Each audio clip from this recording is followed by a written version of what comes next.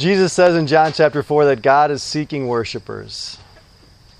God is seeking worshipers. Thank you for being here this morning to worship God together with His people, together with all the crickets and softly chirping things around us. Thank you for being here to worship God. What does it mean to be a worshiper? It means that you have finally seen what God sees, the truth, right? You've seen who is the source of all that is good. And you now are living your life to seek Him. God is seeking people who will seek Him. In Amos chapter 5, if you look with me here, at Amos chapter 5, verses 4 to 6. Amos chapter 5, verses 4 to 6. Thus says the Lord to the house of Israel, seek me and live. Don't seek Bethel, don't enter into Gilgal, don't cross over to Beersheba. For Gilgal shall go into exile, Bethel shall come to nothing. Seek the Lord and live. He says this again in verse 14. Seek good and not evil, that you may live. And so the Lord, the God of hosts, will be with you, as you have said.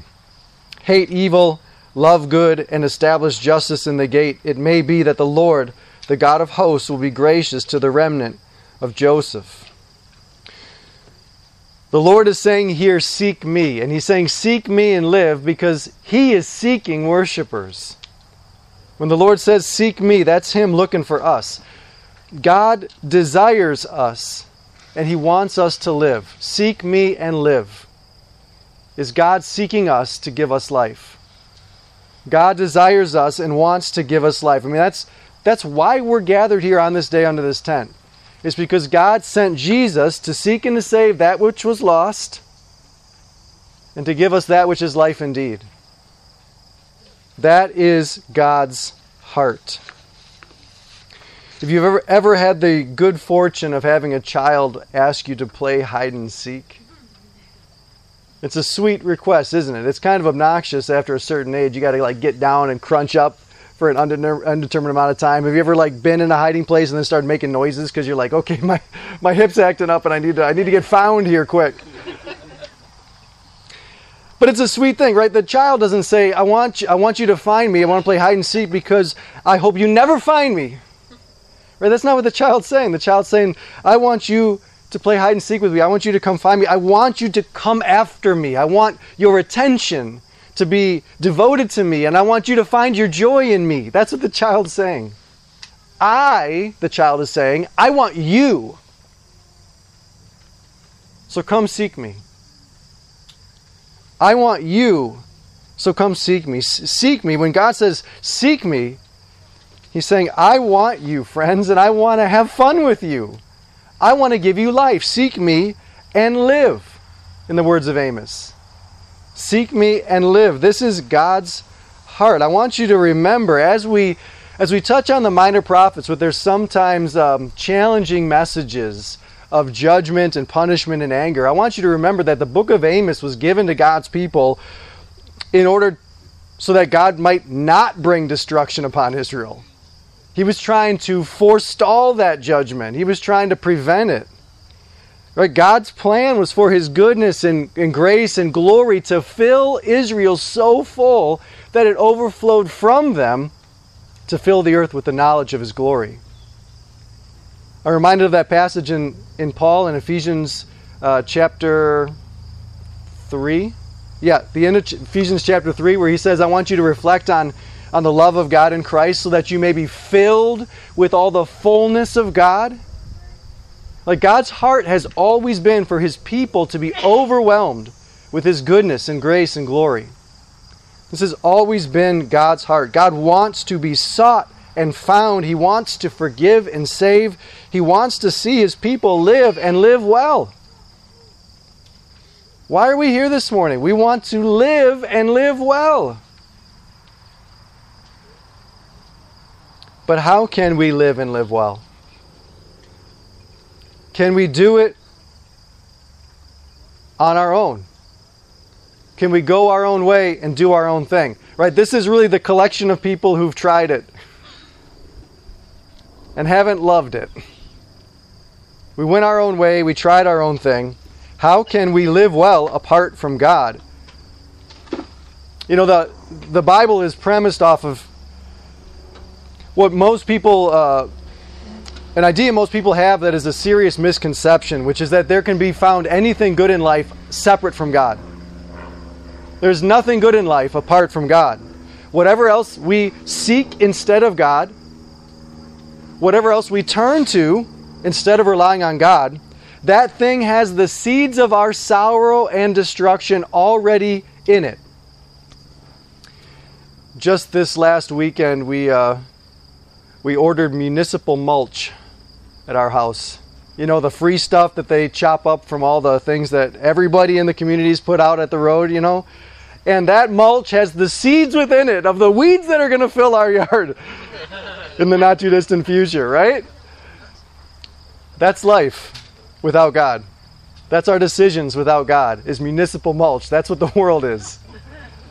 The seeds of your weeds that you will never be able to eradicate are there in that gift dumped on your front lawn.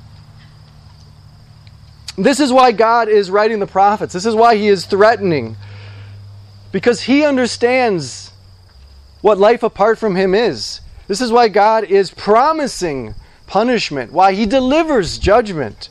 Because He knows that life, and track this concept with me for a moment, life is only going to come from the God who gives all life. Good life is only going to come from the God who gives all life. Right? Where's the energy for the grass and the sun and our hearts? Good decisions, recovery from bad decisions. Where does that energy and life come from? It comes from the Creator God. All of it from Him alone. And everything that we do without Him is just a down payment on future pain and chaos. Now we have gotten in the habit of ignoring this, most of us, most of the time. But God doesn't ignore it. He sees it. God sees all things. Get this, He sees all things all the time. Look with me at Amos chapter 5, verse 8. He made the Pleiades and Orion. He turns deep darkness into the morning and darkens the day into night. He calls for the waters of the sea, pours them out on the surface of the earth. The Lord, the God who is His name, who makes destruction flash forth against the strong so that destruction comes upon the fortress. Amos is saying He's there all the time, day and night. He sees it all. He's over all of it. Keep going, verse 10. They hate him who reproves in the gate. I think Amos is talking about himself. They abhor him who speaks the truth. Therefore, because you trample on the poor, and you exact taxes of grain from him, you've built houses of hewn stone, but you shall not dwell in them. You've planted pleasant vineyards, but you shall not drink their wine. For I know how many are your transgressions, and how great are your sins. You who afflict the righteous, who take a bribe and turn aside the needy in the gate. God sees all things all the time. He sees what affluence does to the souls of the rich, as well as to the souls of the poor. I was just reading an article this week and listening to a conversation on a podcast that was similar themes. Where they talk about the disintegration of our social fabric. I mean, that's kind of a high-sounding way to talk about the fact that like people don't, call you back right away, or you get more spam emails than you do from friends. Like there's just we're disintegrating, right? We were once more integrated, and now we are disintegrating. We're getting more tribalized, more polarized. Loneliness, depression, all of the marks of loneliness are on the rise. And where did all that come from? And these guys were tracing it back to, all of our radical individualism. You've probably heard this expression before. That individualism just means I get to do what I want.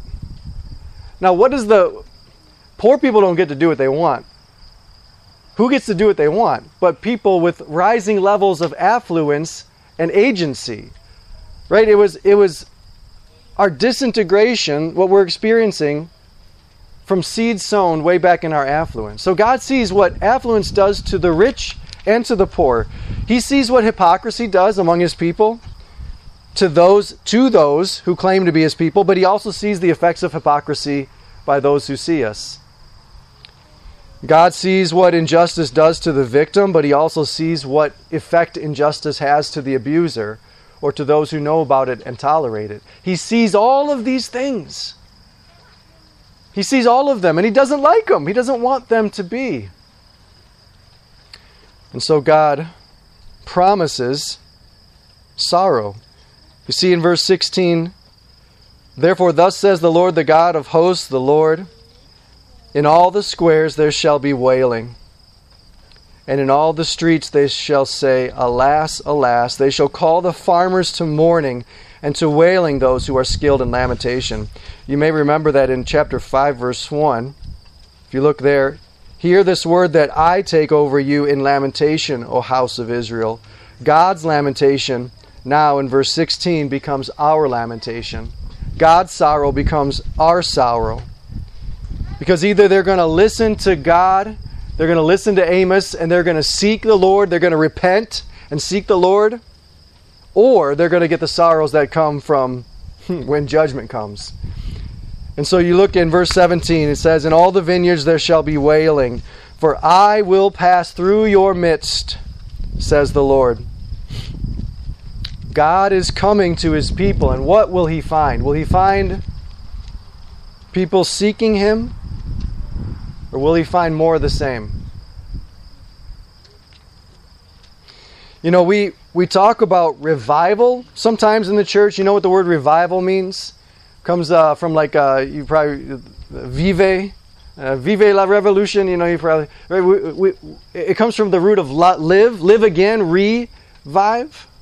And we want revival. We want new life. We want revival for ourselves and our homes, for our churches, for our friends, for our communities, our country. We want revival. But you know what? Revival is never commanded in Scripture. You know what's commanded is repentance.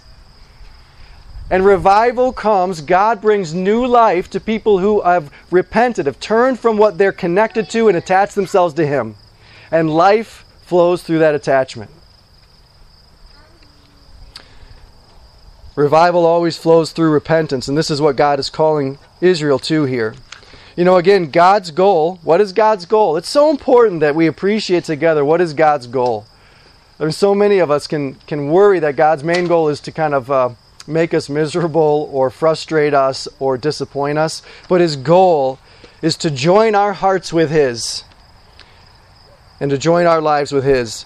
Hey, listen to this. Look at this. This is really interesting. Look at again Amos chapter 5, verse 14. I'm going to read 2 verses here, and I want you to tell me what scene they evoke in your mind.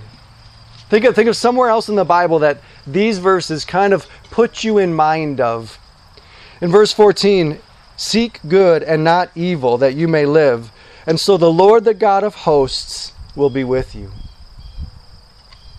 When was there a time, when is there a place, a moment when God was with his people in sweetness?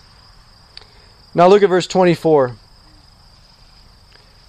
Where God says, "Let justice roll down like waters and righteousness like an ever-flowing stream." When was there a time and place when God was with his people and justice and righteousness rolled down like an ever-flowing stream? What does that evoke in your mind? Doesn't it sound like the Garden of Eden maybe? Or it sounds like heaven? That's what God is trying to offer us. He's trying to bring us back into heaven, into himself. When the apostles describe what Jesus came to bring us into, in 2 Peter chapter 3, the apostle Peter says, "We wait for a new heavens and new earth in which righteousness dwells." That's what Amos is calling Israel to. Make Israel a place where righteousness dwells.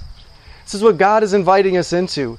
And of course, at the very, very end of the book, you may remember this description of the new heavens and new earth in Revelation 21. Listen to this. "I saw the holy city, New Jerusalem, coming down out of heaven from God, prepared as a bride adorned for her husband.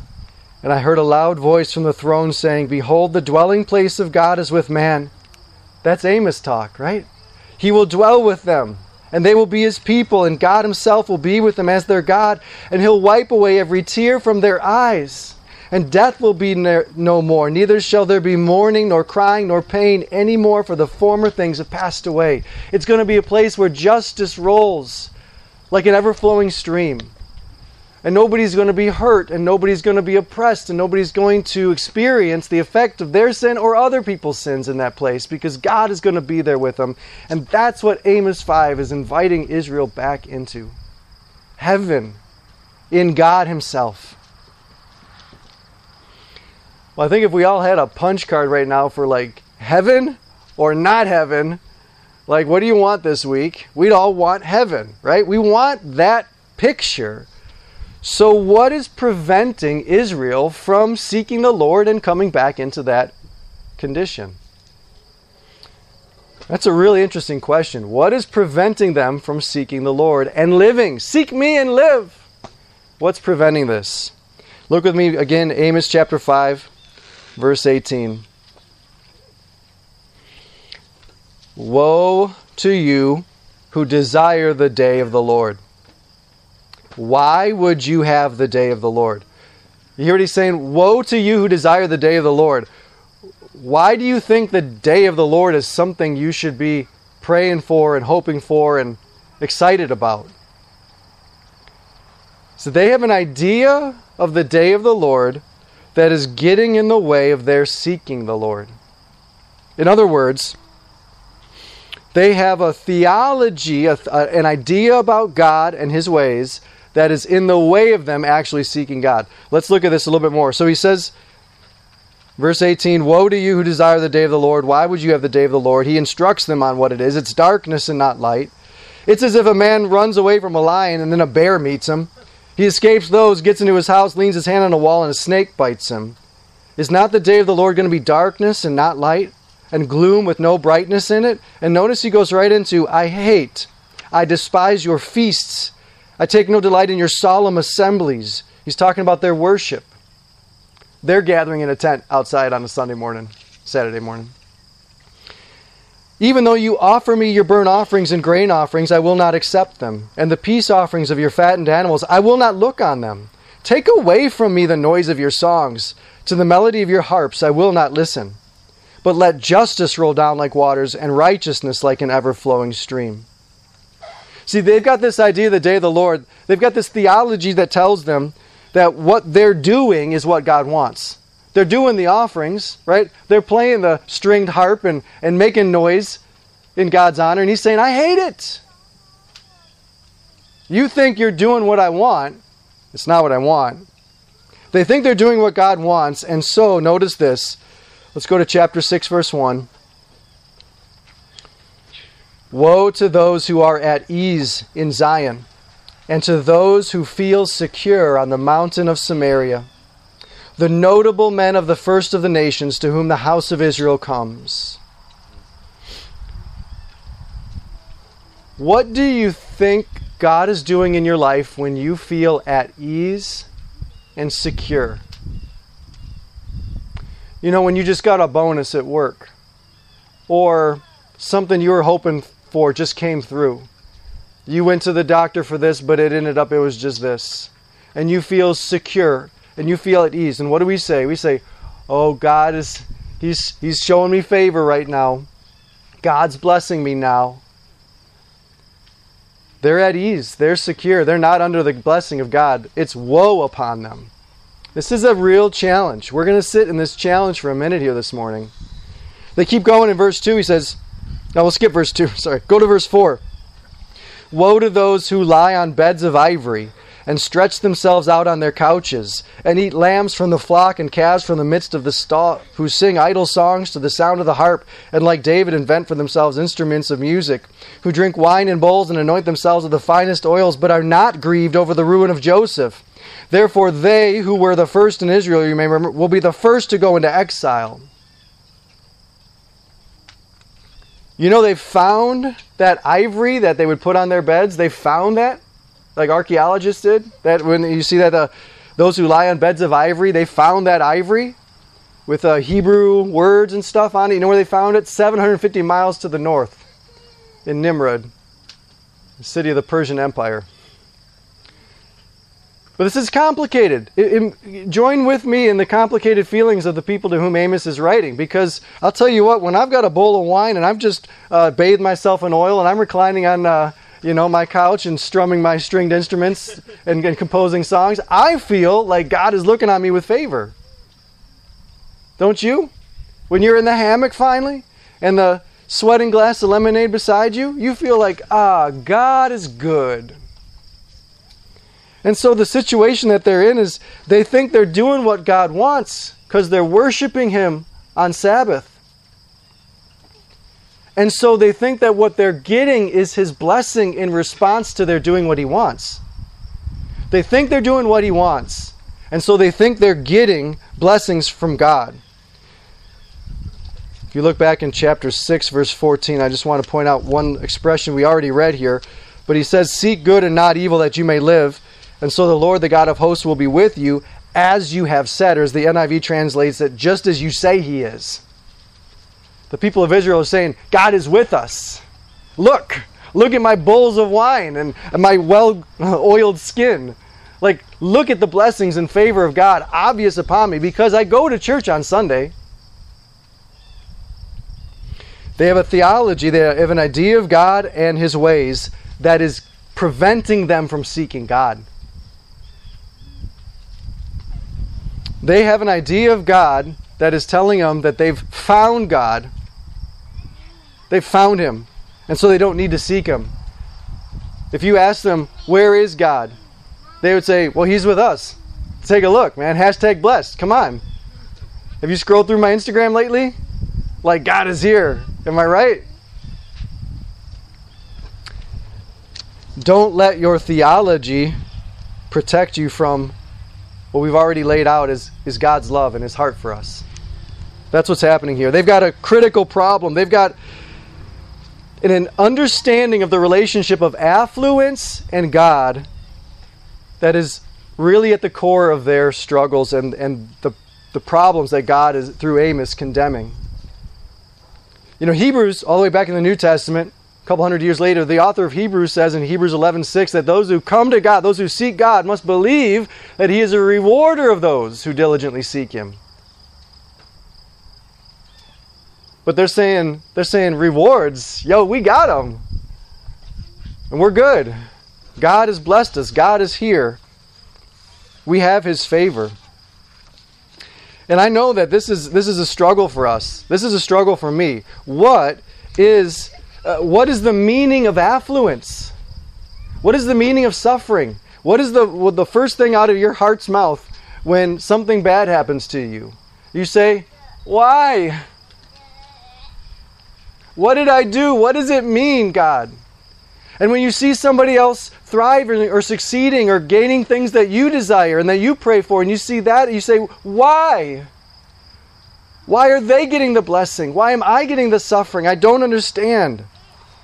I mean, we live in a culture where riches, power, the size of your operation, your sense of influence means God is happy with you and you are blessed. What is the correlation between affluence and the favor of God?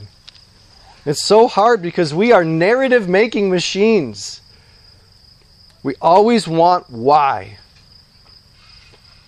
Oh, this sermon's not about this, but let me just briefly just point to some of the things that Scripture teaches clearly on the nature and relationship of affluence, success, good things happening. Right? The truth is that poverty can erode faith, and so can affluence. The truth is that if you have your daily bread, you have been provided for, or even if you have plenty, that's a grace that we should be thankful to God for.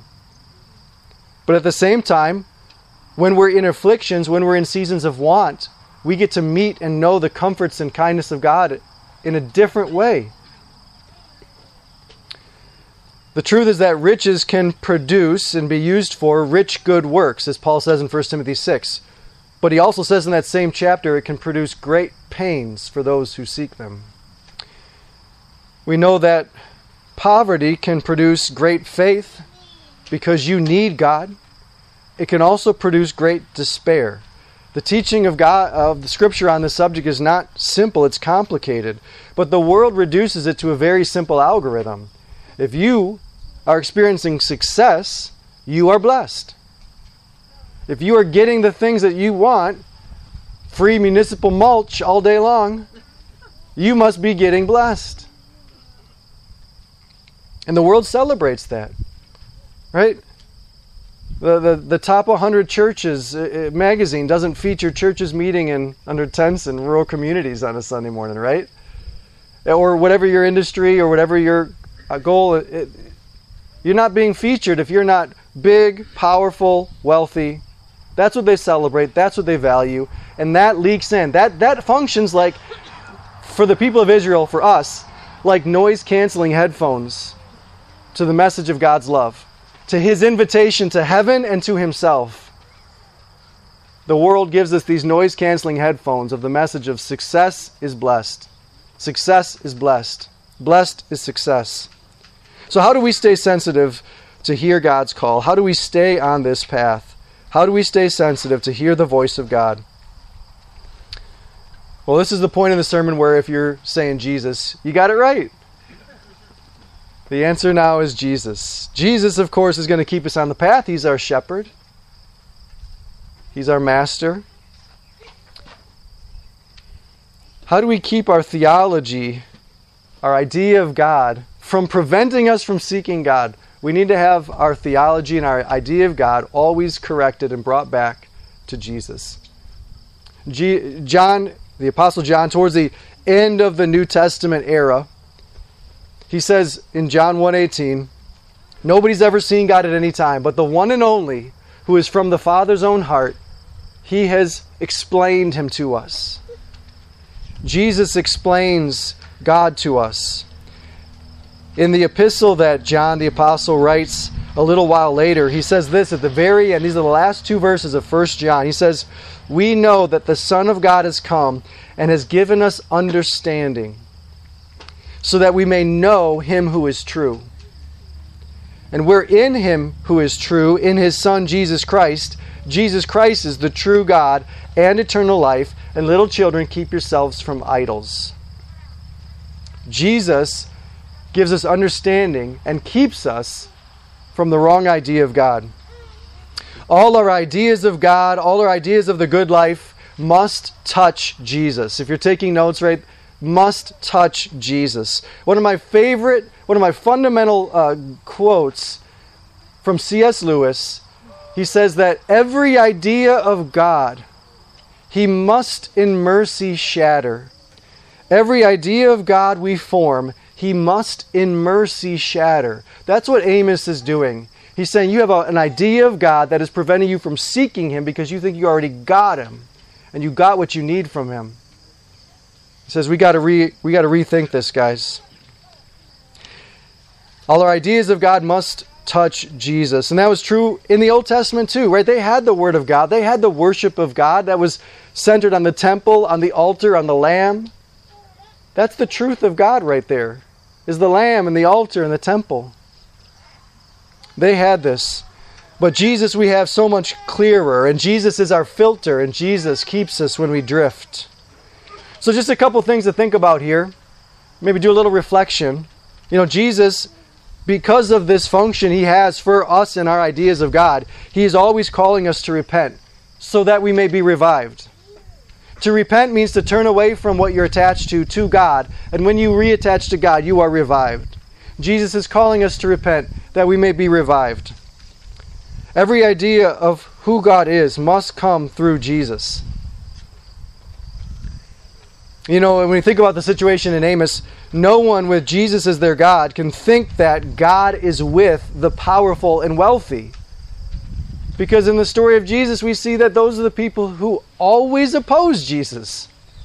Nobody can look at those who are in poverty or suffering or pain or even in dying and think that God is absent from them, because that's kind of the story of Jesus' whole life. Poor, suffering, pain, death. In John chapter 8, verse 19, Jesus says to the Pharisees, you rich, powerful, people in control of our society. He says, you neither know me nor my Father. If you knew me, you would know my Father also. Jesus has to correct and filter our idea of who God is.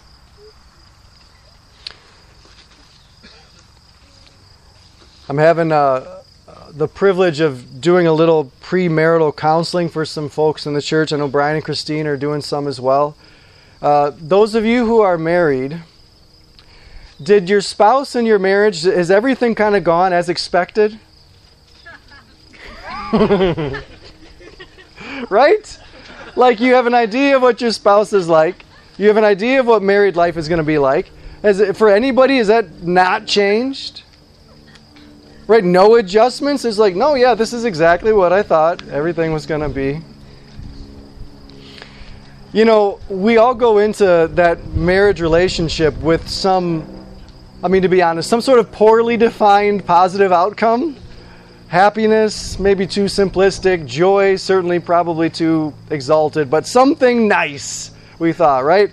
So if we want that goal, what you've experienced, married couples, is that you're going to have to constantly be reviewing and adjusting your idea of your spouse and of your life together. Right? We change. We grow. Things happen. I'm reminded of a writer who says, my wife has lived with at least 5 different men since we were married, and each one has been me. Unfortunately, our ideas of each other and our idea of God tends to stay in a place when it was last useful. But then we shift, or of course God has more to offer. And so we need to review and adjust. And Jesus is that. He is that review. He is that adjustment. Every idea of God, every idea of the Christian life. What do we expect from the Christian life? A couple years ago I was in counseling, and the counselor asked the question about this subject, about this issue. He said, so when was Jesus successful? When did he get whatever it is that you think you should be expecting? When did he get it? He said, there's an old saw among preachers, like if you want a ministry like Jesus, expect one where all your friends betray you. You know, one of your closest friends tries to murder you. You end up dying, and none of the people that you were trying to teach your whole ministry ever understood anything you said until after you were dead. That's like what we see in the Gospels with the apostles. Is the story of Jesus, friends, is it a story of upward mobility that looks like an Algier Hess kind of early 20th century novel, just bootstraps, rags to riches? Is that Jesus' story? When did Jesus look like he was living the #blessed life? His Instagram was terrible. And not only must every idea of God touch Jesus, every idea of the Christian life must touch Jesus, also every idea of right and wrong must come to us through Jesus. And this is really what Israel's failure was.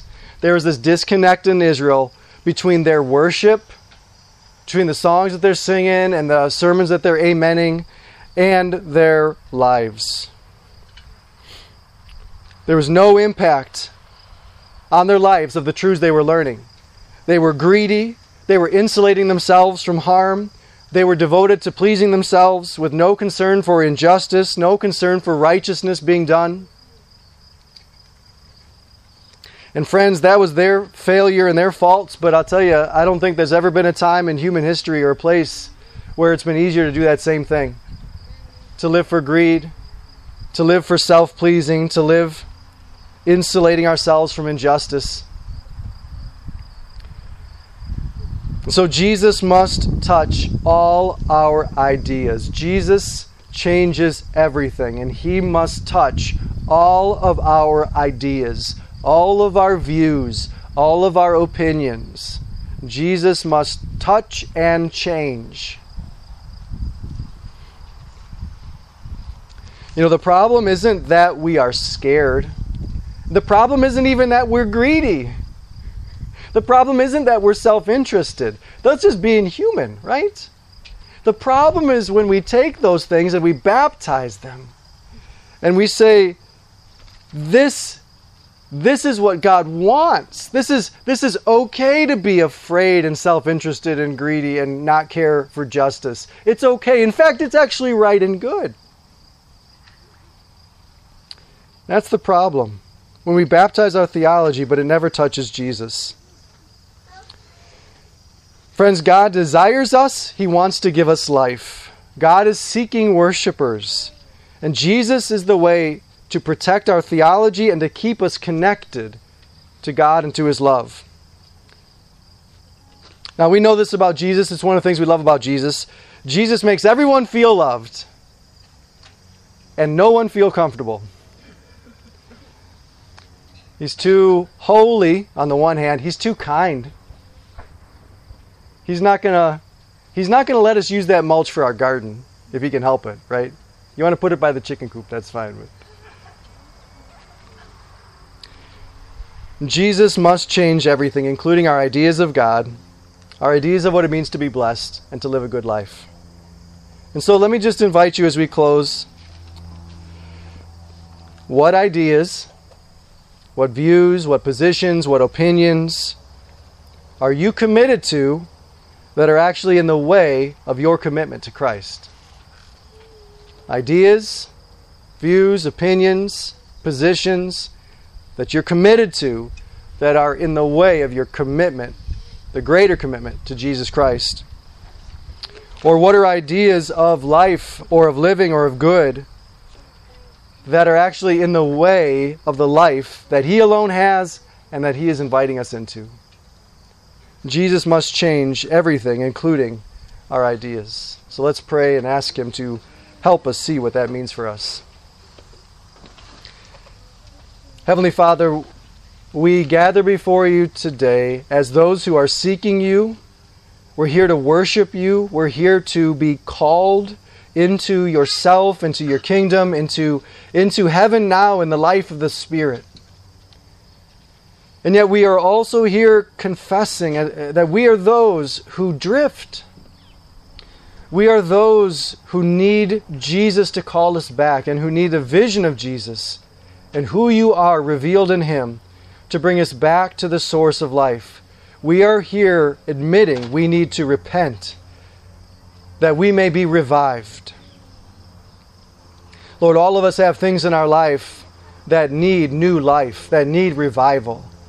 And so, Holy Spirit, would You direct us to the repentance that You are calling us to today?